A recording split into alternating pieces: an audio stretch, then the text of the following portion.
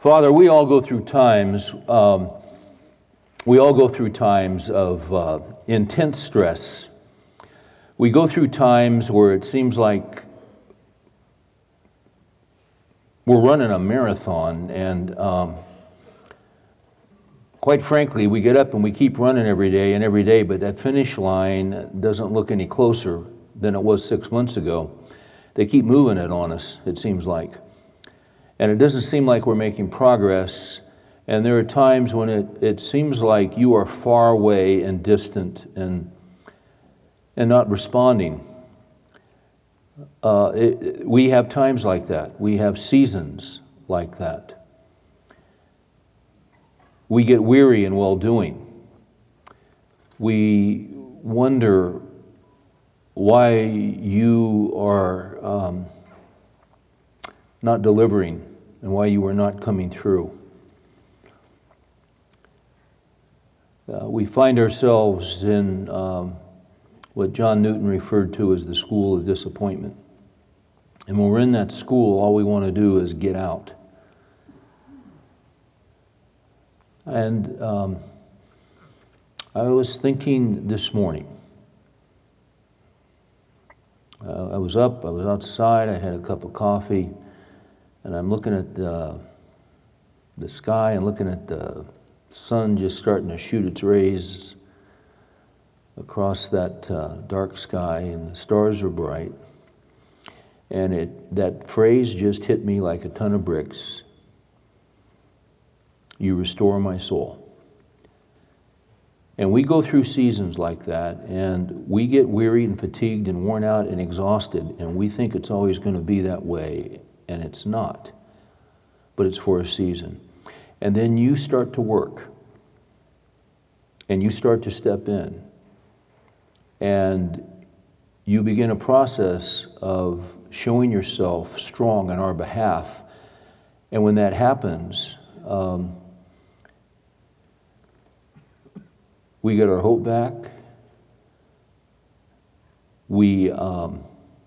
Our doubts start to flee, because we're seeing evidence of your good hand once again in our lives. You know what's best for us. We don't. You understand our thought from afar. You know how we're wired. You put us together. You hardwired us. You know us so much better than we know ourselves, and you know what we need, and you know how much we can take, and you know our breaking point. And you know there are lessons we need to learn, and when the lessons are being learned, there's a point where you enter us into a new season, and you restore us. A lot of times we think we're finished. Just like an old piece of furniture. It's beat up, it's got nicks, it's got stains on it. It's just been through it.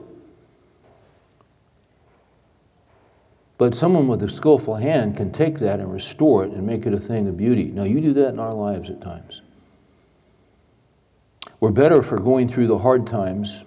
David said, it was good for me that I was afflicted. I would pray tonight for the guys that are in the hard times. I would pray for the guys that are finding themselves just getting up and gutting it out, not with much encouragement. But I pray, Lord, that you will encourage their hearts, that you will let them know that the eye of the Lord is on those who fear him. Your eye is on those who hope and wait for your loving kindness. You've not forgotten them. You will walk them through. Same passage that says, he restores my soul, says, even though I walk through the valley of the shadow of death, I'll fear no evil, for thou art with me. You get us through those dark days. We don't avoid them. We don't fly over them. We don't tunnel under them. You just get us through them. So,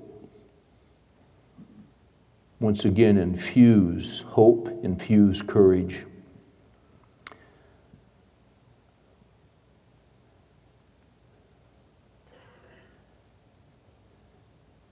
For each guy tonight, we pray that your Spirit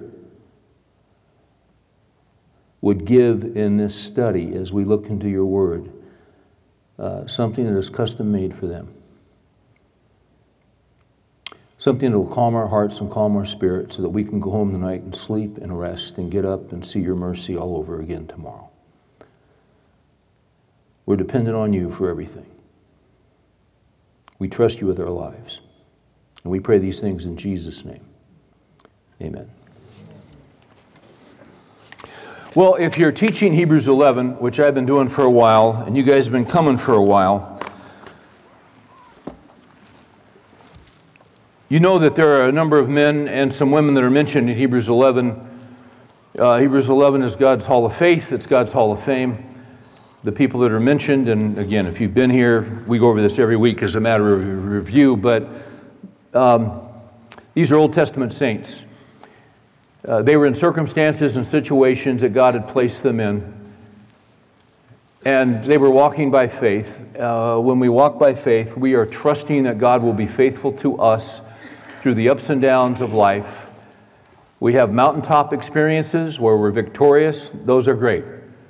But usually we're not on mountaintops. Usually we're in a valley somewhere. Or we're trekking up. Christian life is a hard life. The Bible tells us it's a hard life. It's not a bed of roses. It's not heaven on earth. There's a place called heaven. This isn't it. We're on our way there. So as we walk through life, what we want to do is we want to keep one eye on our daily existence, but we want to keep one eye on where we're going. And where we're going is not a bigger house or more money or the economy turning around or this or that. That's just earthly stuff. No, we got to have enough to get by, and the Father knows that, and He'll give us enough to get by. But hopefully the older we get and the wiser we get and the more we walk by faith and the more we get into the Scriptures, we realize that really what we've spent a lot of our trying time to seek and accumulate, quite frankly, is not all that cotton-picking important. We're grateful for what we have. But all that God has for us, we will not receive on this earth. We'll get a portion and we'll get what we need. But there are some great days coming for us that oftentimes guys will say, I wonder why there's not more in the Scripture about heaven. Well, I think there's stuff in there, but quite frankly, we can't assimilate it and we can't get it. We don't have the bandwidth. We're just, it's like my son John has got these 2 English bulldogs. And boy, those suckers are ugly. They're just ugly. But they're sweet dogs. They really, they look like they'd just eat you in a minute, but they're the sweetest dogs. And one of them is really bright, and the other one is not. And I know there are times when John will tell them they want to go outside, and he won't let them outside. There are times they want to go over on the other side of that fence to that pasture where those Appaloosas are, and he won't let them go over there. And they'd like to go over there. They don't understand why he wouldn't let them go over there. They can't comprehend it, but he knows things they don't know.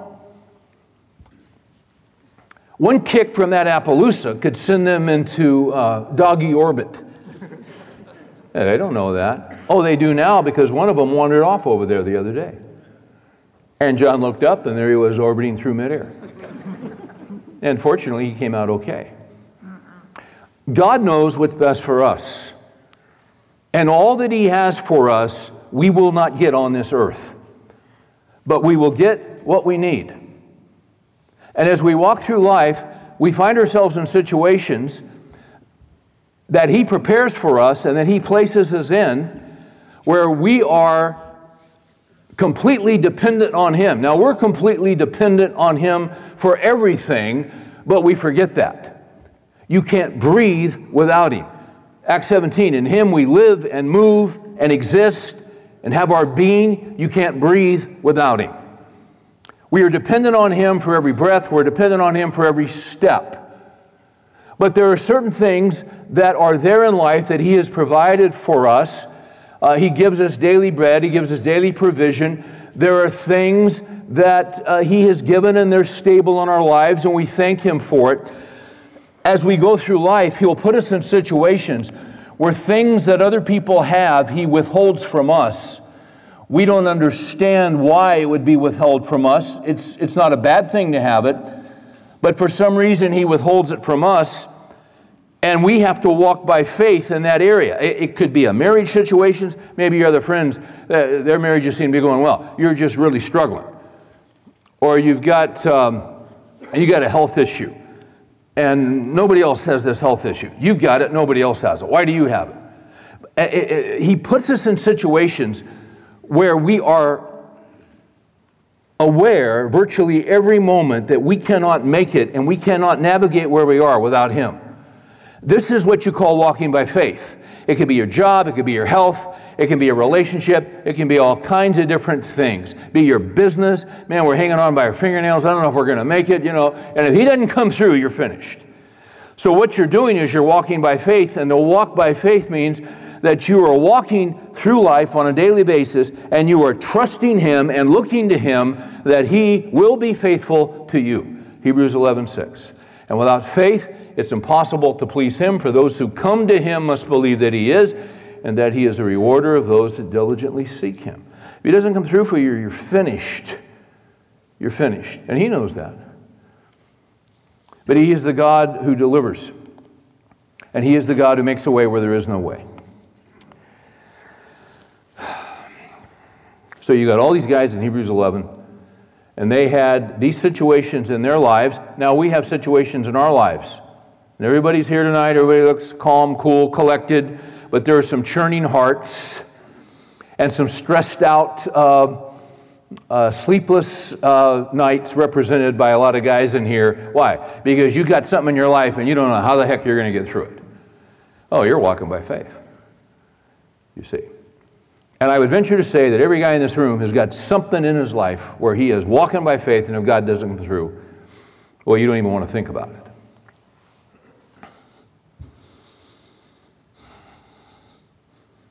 There's some stuff in Hebrews 11 that, quite frankly, and there's some, let me put it this way. There are some guys in Hebrews 11, and I will tell you this is God's Hall of Fame. Because how'd they get there? Well, they walked, they are mentioned because, and for some of them, we don't have a lot of biographical information, but they are in there because they demonstrated faith in God. Now, what's interesting is, when you start digging into some of these guys, what you find is that for most of them, especially the guys we're going to talk about tonight and the last couple of weeks, what you see is an episode where they will step up to the plate and trust God, but then what you see is a horrific lack of consistency. And my question is, why would you put those guys in there? One of those guys is the guy we're going to look at tonight. His name is Jephthah. In Hebrews 11:32, that's where we've been camped, because he mentioned several of these individuals. In Hebrews 11:32, that's kind of our base verse here for the last few weeks. What more shall I say? For time will fail me if I tell of Gideon, Barak, Samson, Jephthah. Those four men are in the book of Judges. Tonight we're on Jephthah.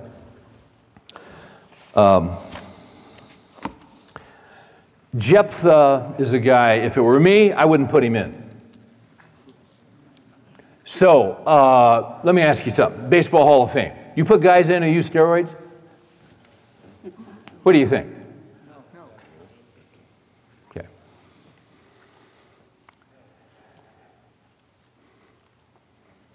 Well, we're going to vote on that right now. Well, you got all kinds of different opinions. The old school guys say no. A lot of the younger guys say yeah, because everybody cheats. They've always cheated. Gaylord Perry's in there. Gaylord Perry used to have Vaseline in his dentures. I mean, those guys would put, and yeah, guys have always, we all know that. So you can go back and forth in these debates. Who should be in the Hall of Fame? Should he? No? Yeah? Okay, okay, great. Great. You I would say this. If there's anybody in this list that would elicit more discussion and debate, I would say nobody could beat Jephthah. One of the commentators says Jephthah, his life is a mixture of faith and foolishness. This guy was a train wreck. That's all I can tell. And you're going to see this. He was an absolute train wreck. This guy did some stuff that just takes your breath away. We need to talk about the book of Judges a little bit because everything has a context. And when you study the scriptures, you've got to understand the context historically of what was going on and where they were. You find Jephthah's story in Hebrews, or rather in Judges chapter 11. Let me give you a couple of descriptions of the book of Judges. It was not a good time in the history of Israel. One of the writers of the ESV Study Bible says this: in general, the book of Judges does not describe the judges. Now watch this. The judges were the deliverers. It does not describe them as leading Israel in true repentance and in putting away foreign gods. Certainly not in the way that some of the reforming kings would do in the years to come. After the judges, then you get into the period of the kings. Samuel, who is the last judge, who is also a priest, will anoint a king over Israel. It'll be Saul. Saul's going to tube, so then he anoints David. And then you got a whole line of kings. And you got Chronicles, you got kings, all these stories of these kings. And most of them were guys that got away from God, but you had some godly kings like Hezekiah, like Josiah. And they brought about reform. And they went after the Lord. I mean, they were all in with the Lord. And they destroyed the idols. But you don't have that kind of thing going on in Judges. It was such a bad time. It was such a time of moral deterioration, and it was such a downward spiral. But you have some heroes in Judges, and these different men, one of them, Jephthah, at certain points step up and do something heroic. They go on and say, however, to say that these heroes had some measure of faith is not to say that they were consistent models of faith. It's important to understand. They would have an episode where they would step up and trust in the living God, but they weren't consistent examples, because you go on and look, even Gideon stepped up, God gave him all these guys. God cuts him down. He's only got 300 guys. He goes on and he defeats his enemies. And before it's all over, he's got them worshiping idols again. He wasn't a consistent man. What we want to move towards is consistency. What we want to move to is faithfulness. What's required of a steward is that he be found perfect. You know that verse? It's not in the Bible.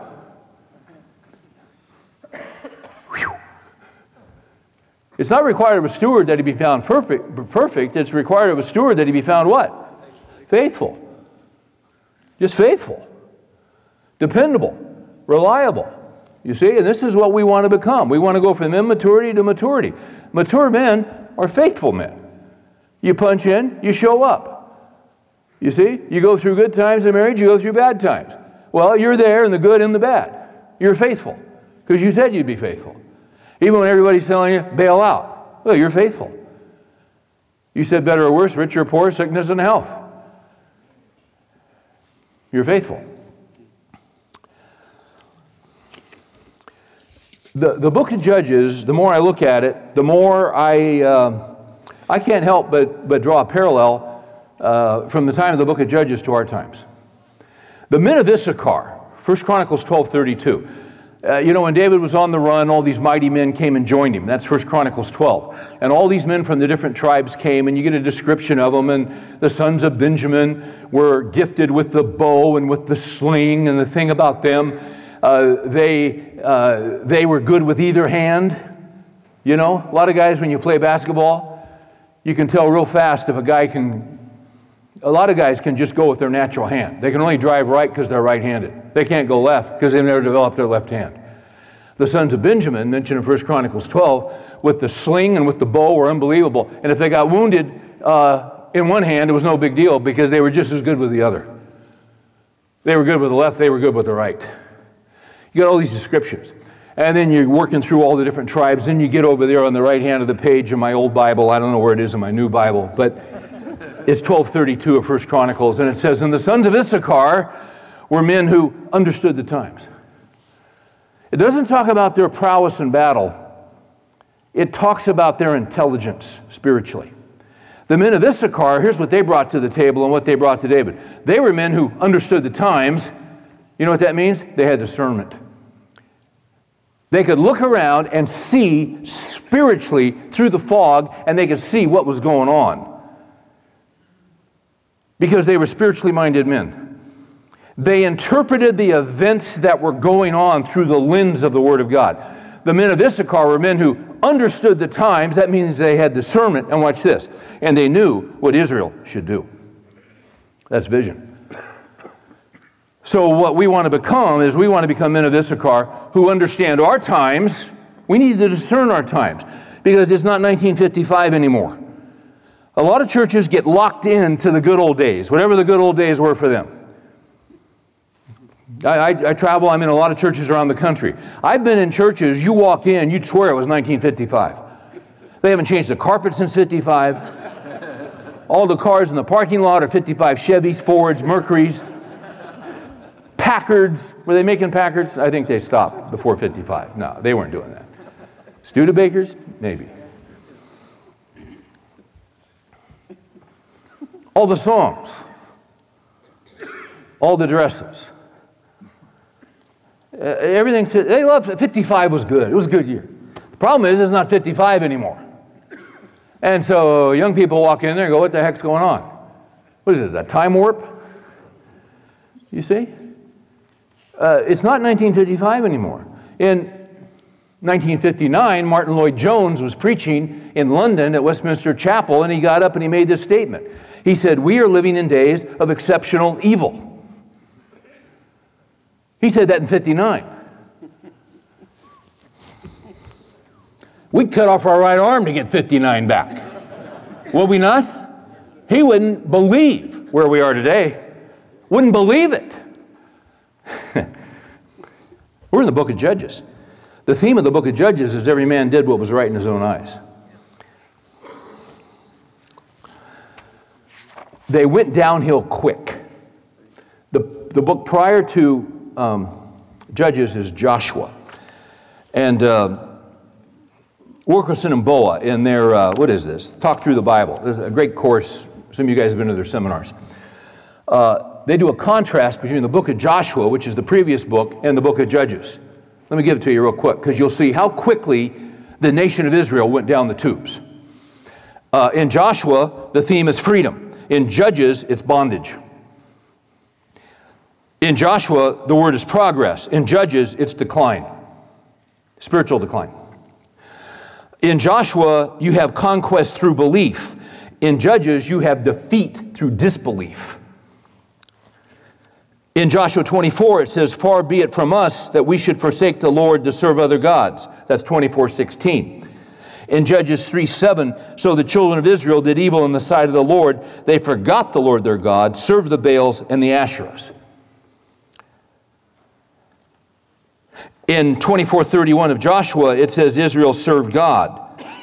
In 21:25 of Judges, it says Israel served self. See the pattern? In 24:16 of Joshua, it says Israel knew the person of God and they knew the power of God. In 2:10 of Judges, it says Israel neither knew the person of God nor did they know the power of God. In the book of Joshua, you have objective morality. In Judges, you have subjective morality. It's whatever you think.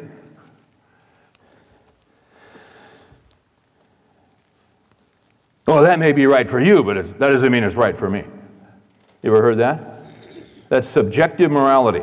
Don't judge me. Nobody wants to be judged. Nobody. Well, guess what? Everyone's going to get judged. Not a thing you can do about it. There's going to be a great white throne judgment. There's going to be a separation of the sheep and the goats. Now, believers will not be at the great white throne. We'll be at the bema seat, which is a judgment of rewards. Because our penalty and the sin that was committed by us was paid for by Christ, and He took it upon Him. And by His blood, we have been redeemed and we've been forgiven. So believers in Christ won't be at the great white throne judgment. We will not pass in the judgment because Jesus took our judgment upon Him. So we won't even be at the great white throne judgment. But those who don't want to be judged, they will be judged.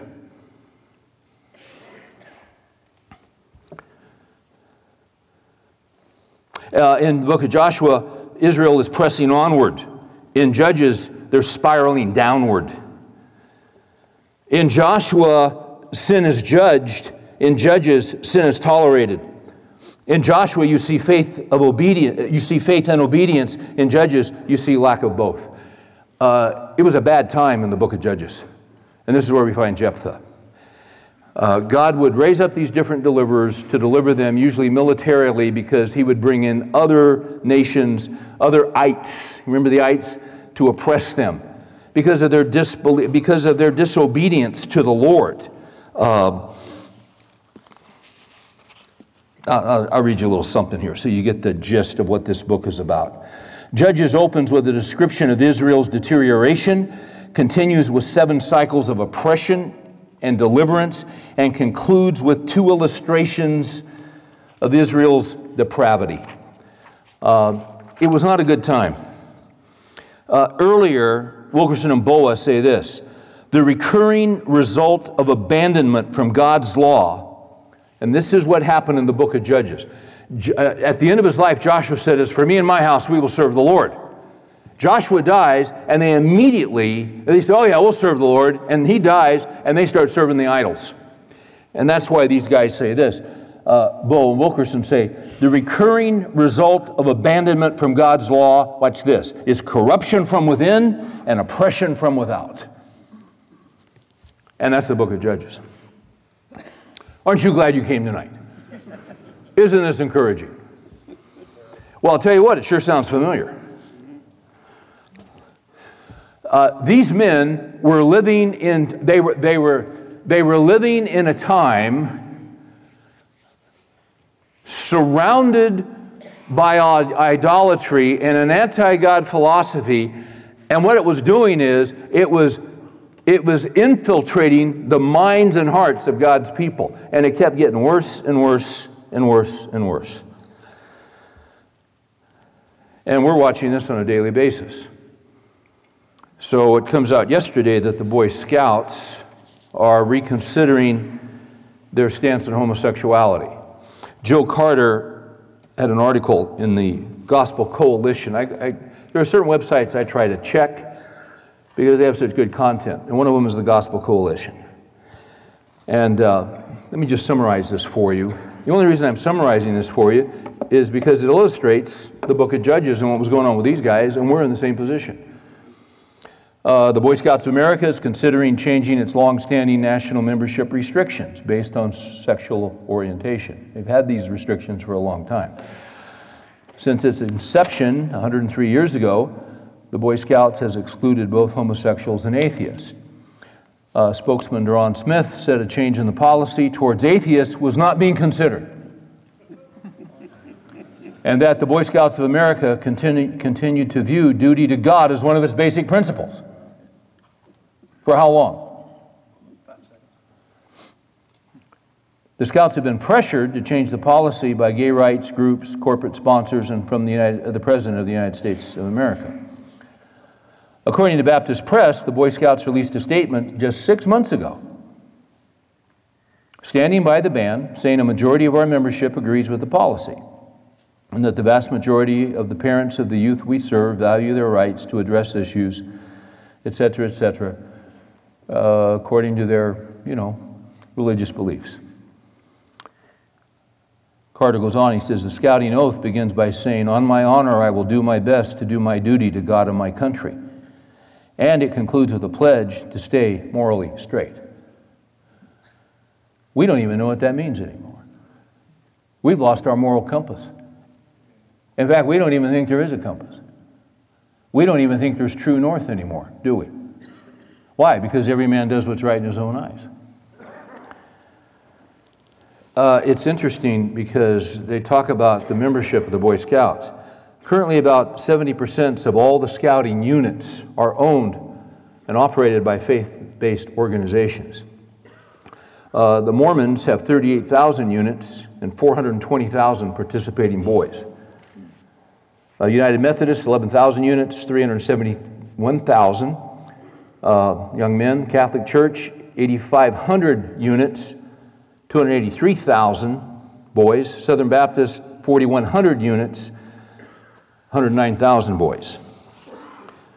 Matthew J. Frank, director of the William E. and Carol G. Simon Center on Religion and the Constitution at the Witherspoon Institute, says that churches will be right to discontinue the affiliation. Listen to his words, they're prophetic.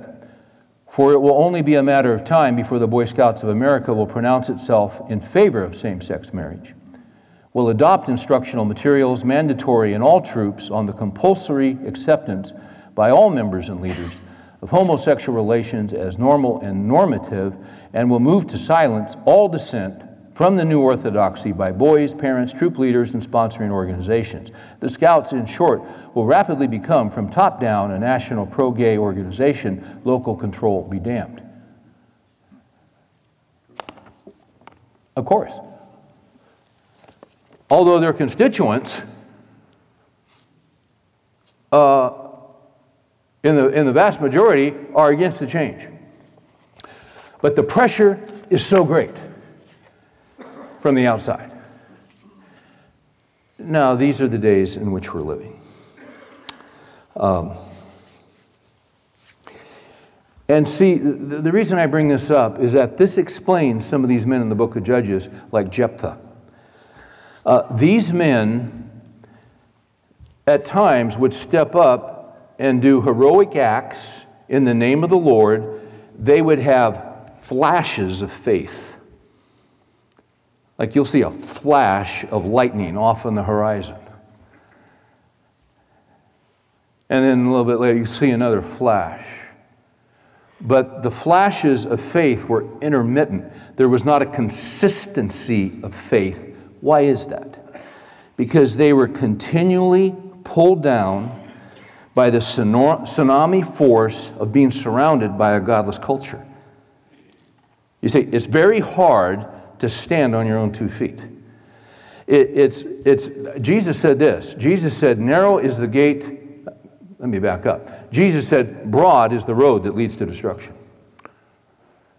Most people are on the wrong road, going the wrong way, to the wrong destination. Broad is the road that leads to destruction. It's an 8-lane superhighway. A lot of people on it, most people on it. But Jesus said, narrow is the gate that leads to life. Few are those who find it. Alan Bloom, in his book, The Closing of the American Mind, which he wrote about 20 years ago, Bloom, a Jewish scholar at University of Chicago, not a Christian, was talking about the changes in America 20 years ago. And in his book, one of the things he said, in America, it used to be that every family had a Bible. And it was on the coffee table or in a prominent place. Perhaps they weren't Christians. Perhaps they never read it. Perhaps they had an inch of dust. But if you pressed them, that Bible represented their value system. There were certain things that were right. There were certain things that were wrong because God said so. Although when they ever opened the book, they didn't know the Lord personally, but Grandpa and Grandpa knew the Lord. Or great-grandpa and great-grandma. Somewhere in their family chain, there was spiritual capital from those who had gone before, and they were living off the inheritance. We see people living off the inheritance of somebody who worked hard and made it big 150 years ago, and now they're just living off the stuff. That can happen spiritually. You don't know the Lord, but you're living off the capital. Those days are gone. Now, we've got subjective morality. Every man does what's right in his own eyes. So when you look at this guy Jephthah, and let's go ahead and look at him. You talk about a mix of faith and a mix of foolishness, it's here. Judges chapter 11 is where we get his story. The guy he didn't get a good start in life. You see that right out of the blocks. Now, Jephthah the Gileadite was a valiant warrior, but he was the son of a harlot. His mother was a prostitute. And Gilead was the father of Jephthah. Gilead's wife bore him sons. So right there you see a problem with the father. You see, not a consistency. Here's a guy living in the time of the judges that knew about the one true God. Was he following him? No. Because he gave himself permission to do what was right in his own eyes. So he's got a wife, he's got a family, he's got sons, but he's also visiting a prostitute, at least on one occasion. Okay? Gilead's wife bore him sons, and when his wife's sons grew up, they drove Jephthah out and said to him, "You shall not have an inheritance in our father's house, for you are the son of another woman." So this guy, Jephthah, was illegitimate. He paid the price for his father's sin. He bore that stamp of being illegitimate, not because of what he had done, because of what his dad has done, you see. So Jephthah, verse 3, fled from his brothers and lived in the land of Tob, and worthless fellows, guys not worth much, gathered themselves about Jephthah, and they went out with him. And then you start reading in verse 4 that, and once again we saw this in Judges in the description that Wilkerson and Boa gave, that when you get away from God, what happens is there's corruption within and there's oppression that comes from without. Okay? Because God's hand of blessing is not going to be on those who are running against Him and running against His truth, especially in Romans 2, it says that the Jews were given the very oracles of God. They were given the truth of God. Did they embrace it? No, they rejected it. They went after these false gods. They knew better, but they went ahead and did it. So here come the sons of Ammon, and they are oppressing, once again, the Israelites, and these people get desperate. And in verse 5, when the sons of Ammon fought against Israel, the elders of Gilead went to get Jephthah from the land of Tob, and they said to Jephthah, "Come and be our chief, that we may fight against the sons of Ammon."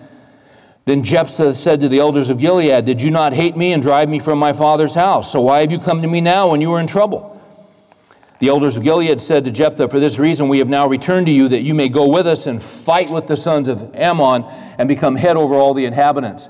And he basically says, hey, listen, if I come back, I want to be head from here on out. Not just going in the battle, but I want you to hand it to me. I want to be the leader. And they did. Now here's what's interesting about this. Up until this time, whenever this downward cycle occurs previously in the book of Judges, when they get in trouble and they're oppressed by a different group of ites, the people call out to God in desperation after about 60, 70 years. And what God does is God sends them a deliverer. Here, they are so far gone, they never think about calling to God. They just go find their own leader who looks good to them. That's how far gone they were. They just keep spiraling down.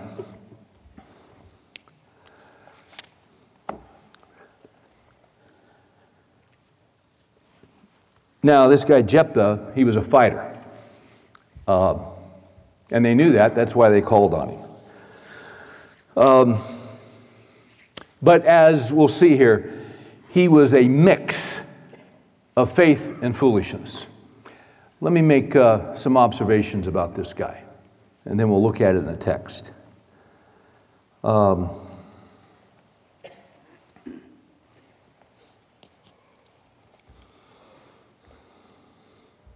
we do that, go to Psalm 1.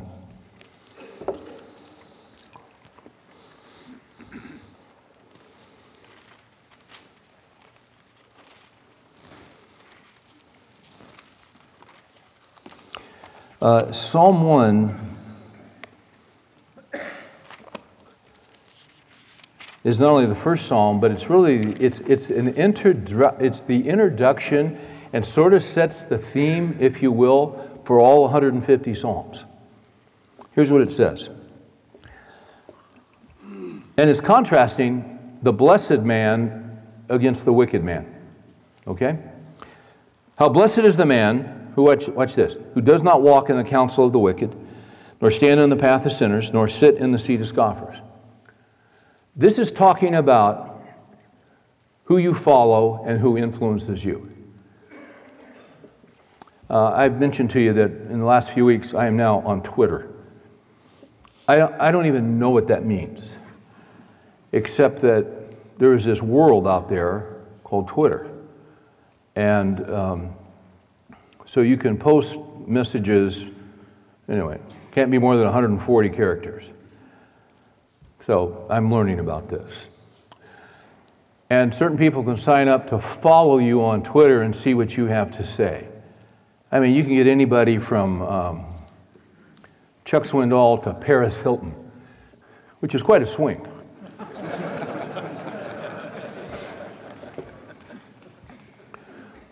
But if someone, follows you, then you click on them and it'll say who's following them, and then it'll also say who they follow. That's kind of interesting to see who they follow. And I clicked on that a couple of times because I thought, I remember this individual. And then I look at who they're following, and to be honest with you, a couple of times I've been kind of shocked. Because a lot of the people they're following fit Psalm 1:1. Jesus said everybody's following somebody. See, when you follow somebody, they're having an influence on you.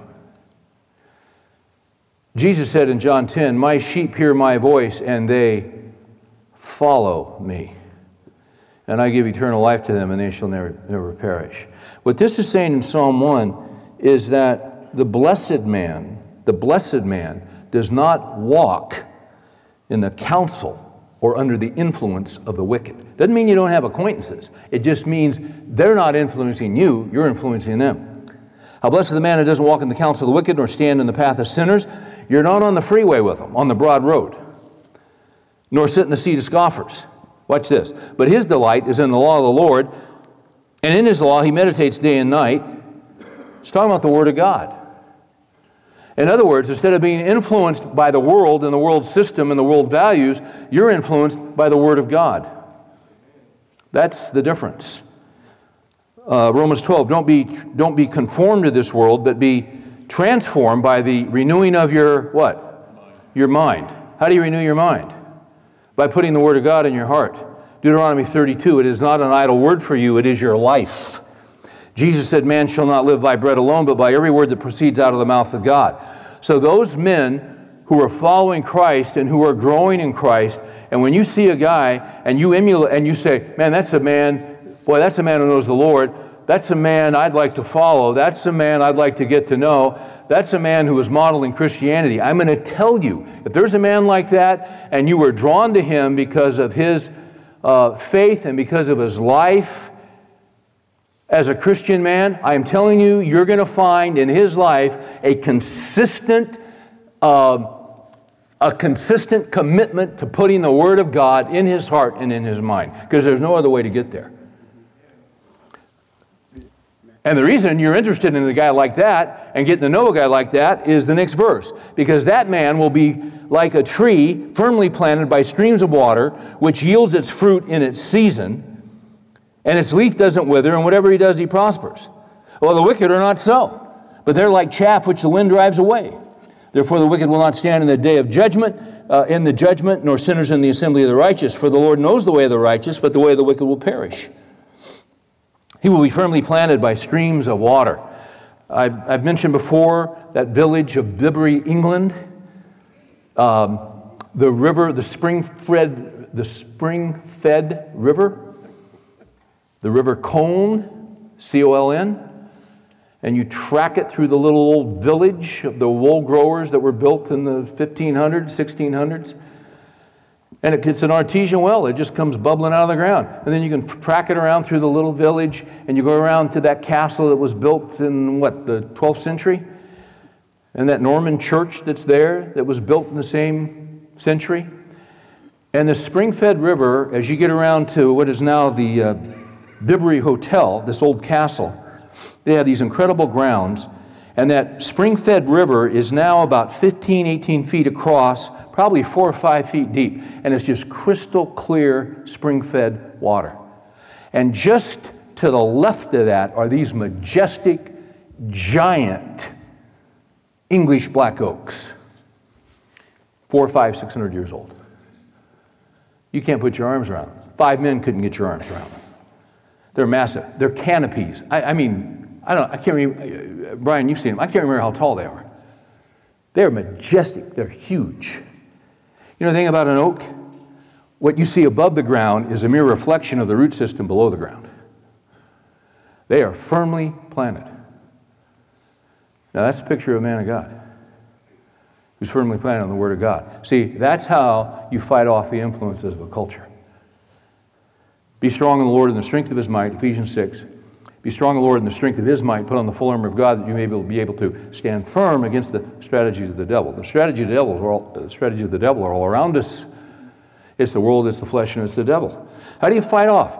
And the thing is, you can't help but breathe it because it's in the air. It's everywhere. So you got to make sure you're rooted in the Word of God.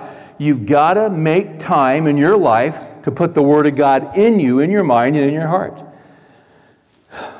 Now, let's make some observations about Jephthah, because he was foolish and he had a flash of faithfulness. All right? Here's number one. Jephthah, as we've already seen, was foolish in his choice of friends. So when they made him leave, he goes to Tob, and what does he do? Worthless men gather around him. So the first thing he does is he gets around the men that are described in Psalm 1, verse 1. One of the key moments in a man's life is when you decide you're going to break from the wrong kind of friends. 1 Corinthians, somewhere, maybe 15, says bad company corrupts good morals. I remember reading the testimony of a gentleman who, even before he came to Christ, as the Lord was leading, and the Lord leads us before we come to the Lord, but he was in college, and he was just a party guy. That's all he was. He was just a party guy and was flunking out and started the new semester, and he had to get so many A's to stay in school. Anyway, he took a course, and he was fascinated, read the book, fascinated, and he said, you know what? He said to himself, you know what? I want to pursue this with my life. And if I'm going to pursue this, I'm going to have to get a doctorate, and I'm flunking out of school. So you know what he did? He made some changes. Even before he came to know the Lord, what he did is he left the fraternity, he left those friends, and he buckled down. He moved into another place, and instead of partying, he started studying because he was going to have to pull straight A's to recover from his lousy GPA the first 2 years, and he did it, but he had to make a break. And there are times you got to make a break. You just have to do it. Bad company corrupts good morals.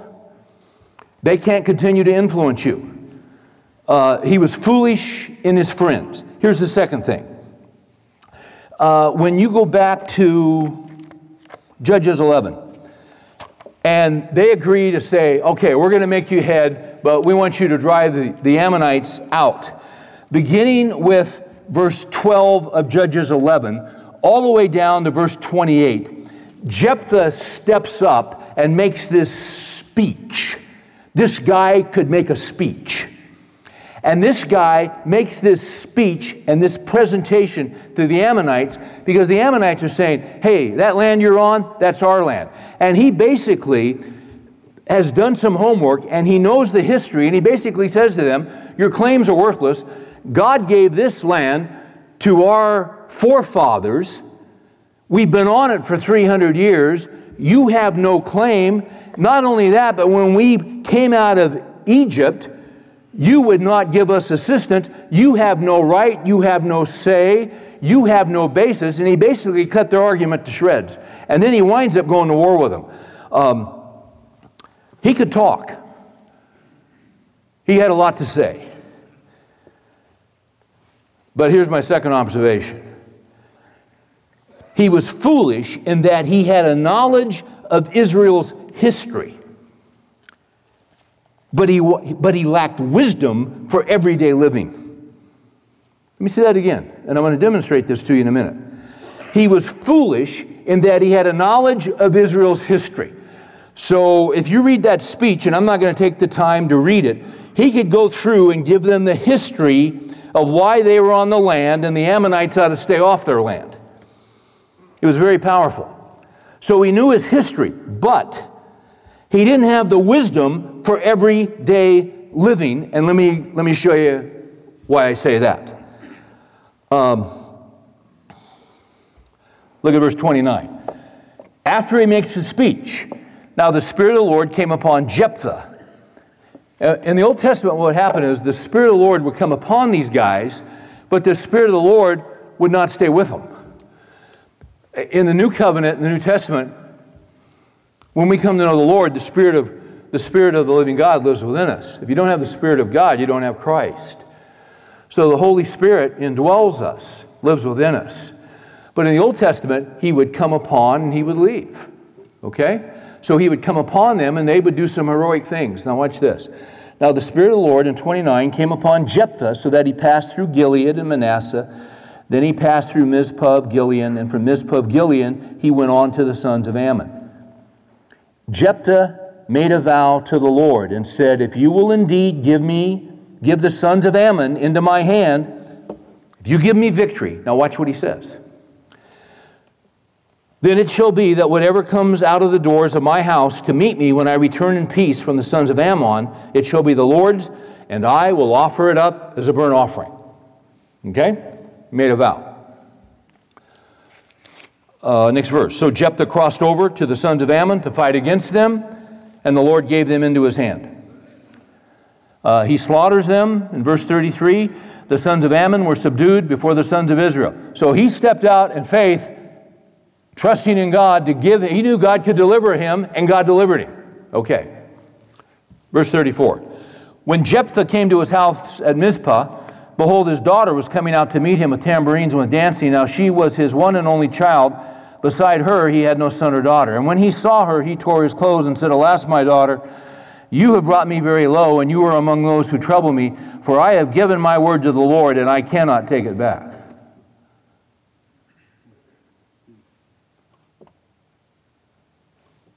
This is what you call foolish. Oh, Lord, if you give me this victory, I'll do this for you. It was impulsive, it was irrational, and it was stupid. And let me tell you something. Why would a guy even say this? Well, this was common practice of the surrounding nations. This was the common surrounding practice of those that were around them. When a victory was given, they would often give a sacrifice, oftentimes a living human sacrifice, to whoever their God was. And what's interesting is, when you read the commentators, these guys are split right down the middle, because this is hard. And you've got the guys who say, well, and if you read the rest of the text, she says to her father in 37, let this thing be done for me. Let me alone for 2 months, that I may go to the mountains and weep because of my virginity, I and my companions. He said, go. He sent her away for 2 months. She left with her companions, wept on the mountains because of virginity. It goes on in 39. It says she had no relations with a man. It became custom in Israel.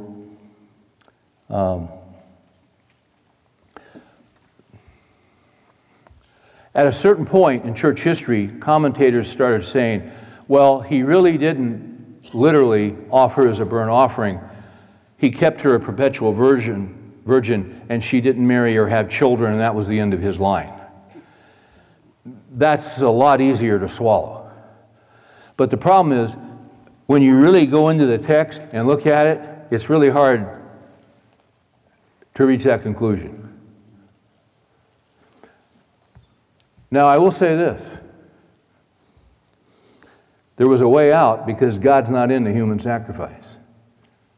But because he was a man who was not firmly planted in the Word of God, not only did he make a foolish vow, but apparently he followed through with a foolish vow that was about as ungodly as anything a man could ever do. He knew his history, but he didn't know it in such a way that he could apply it, the wisdom of God's Word, to his daily living. And that's the name of the game, is to take God's Word and apply it to your life.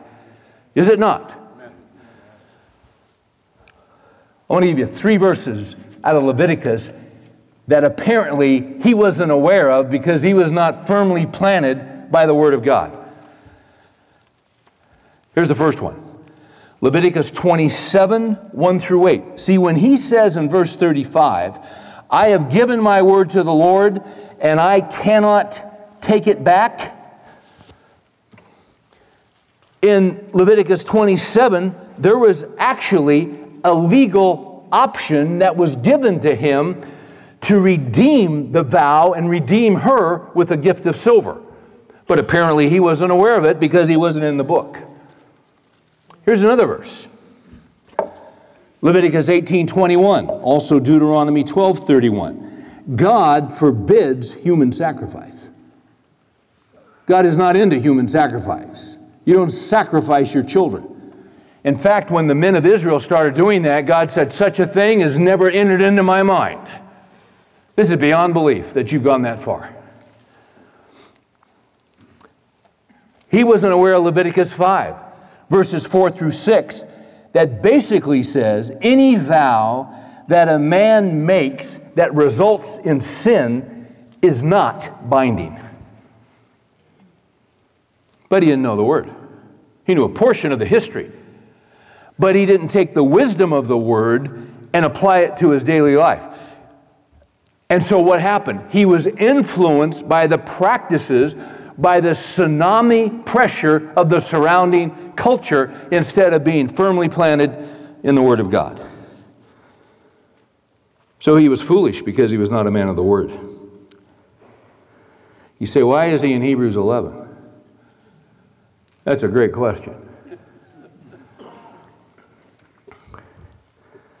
He's mentioned in Hebrews 11 in passing for one episode of faith, one flashing moment of faith where he trusted God. And once again, let's take the context of his day.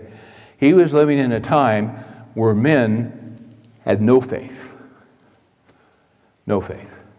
And his flash of faith was seen by God and mentioned. That's how bad things were.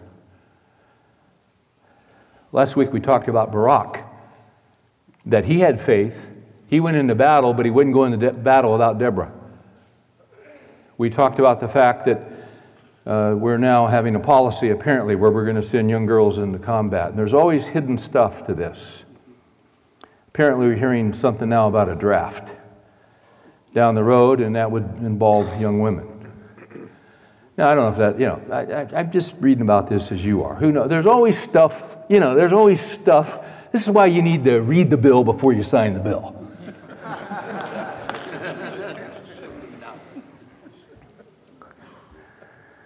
But we talked about Barak, and once again, he won't go into battle unless Deborah goes with him, and he's in the Hall of Fame. And she said, hey, you're not going to get the glory, a woman's going to get the glory. In other words, you ought to be ashamed of this, and now we're trumpeting it like we're some kind of advanced civilization sending girls into combat. So we made the point about Barak. Why is he in the Hall of Fame? Well, once again, he lived in a time of no faith. He had weak faith. It was a flash of obedience. That's why he's in there. Here's another guy, weak faith in the midst of no faith. I want to say something about weak faith. Weak faith is faith that does not know the whole counsel of God. Weak faith is a faith that comes from an individual that is not firmly planted, that doesn't have a root system down deep in the Word of God. And as a result, weak faith easily becomes weird faith. This was weird. And sometimes we see Christians that will do weird things, that will say weird things with great conviction and all this, but it's just weird. And know this, that's coming out of a weak faith because they are not grounded in this book. And see, when you have a leader with weak faith who gets weird because he doesn't know the whole counsel of God, what it does, it spreads confusion. So let's go to Titus 2. Because here in Titus 2 is where the Lord wants to take us as we're men who have families, we have children, we have grandchildren, we have wives, and as we're living in a time where every man does what's right in his own eyes, and we have laws being implemented that rip apart God's plan for the family and God's plan for the nation. As we go to Titus 2 and we're in these difficult times. Note this. Titus 2, verse 2. Older men. How many of you guys are older men? You don't need to raise your hand.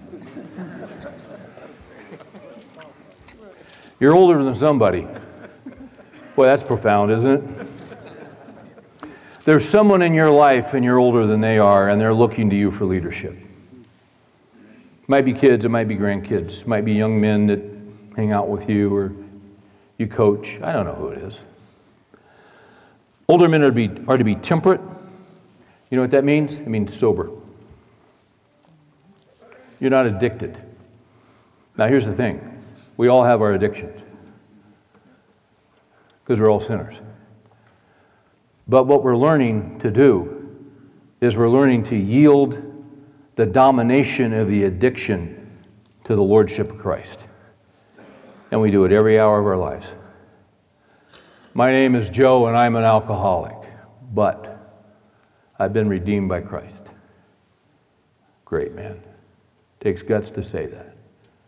We got all kinds of, some guys are addicted to cocaine, booze, porn, it's okay, food, Hostess Twinkies, Bluebell, greed, money. We've all got our stuff, man. But see, we got to get sober. Where I'm not controlled by stuff. I'm controlled by Christ. It's a process. It's every day. It's every day, walking with Him. All right. So older men are to be sober or temperate, dignified. What does that mean? It means you're a sound thinker. It means you're stable, dignified, sensible. You're sound in faith, in love, and perseverance. When you put all those together, you know what you get? You get a man who is sober. You get a man who is a sound thinker, who has sound judgment. You have a man who is consistent. You have a man who is predictable. You have a man who is serious about life. Let me tell you what else, and I don't have time to break all these down, but you've got a man who has gravitas. Gravitas means you've got gravity. You know what that means? Your feet are on the ground. You're firmly planted by streams of water. Why?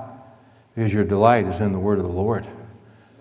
You see, that's what stabilizes us. And in a day and an age where things are, it's subjective morality, where the foundations are being destroyed. Well, that may be right for you, but that doesn't mean it's right for me. That may be wrong for you. That doesn't mean it's wrong. We go by God's word. And we're firmly grounded, and it doesn't matter what tsunamis or what comes or this. We're just standing firm. And we're following Christ. And Paul said, you follow me as I follow Christ. And that's what you say to your family. You follow me. And maybe not everyone in the family is going to follow Christ, but you follow Christ. You follow Him. William Busey, this is his illustration, not mine. But he talks about a father with boys. What is that like? And then he talks about, you've seen these professional water skiers on ESPN at 3 in the morning when you can't sleep. At Cypress Gardens or Callaway Gardens in Florida. These guys are unbelievable. Professional water skiers. And they're doing the slalom, and they got the rooster tails, and they're going off ramps, and they're doing backflips, and they're microwaving a cheeseburger, and they're doing all this stuff as they do all this. They're just unbelievable. They're very spectacular. Just everywhere. They're everywhere. They're all over that lake. As they're doing that, what is the guy in the boat doing? He's just driving straight.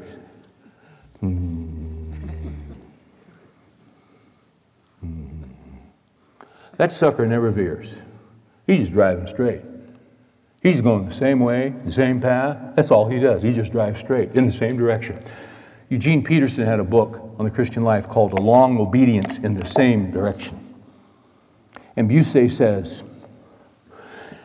you know what a father is to his sons? What a father should be?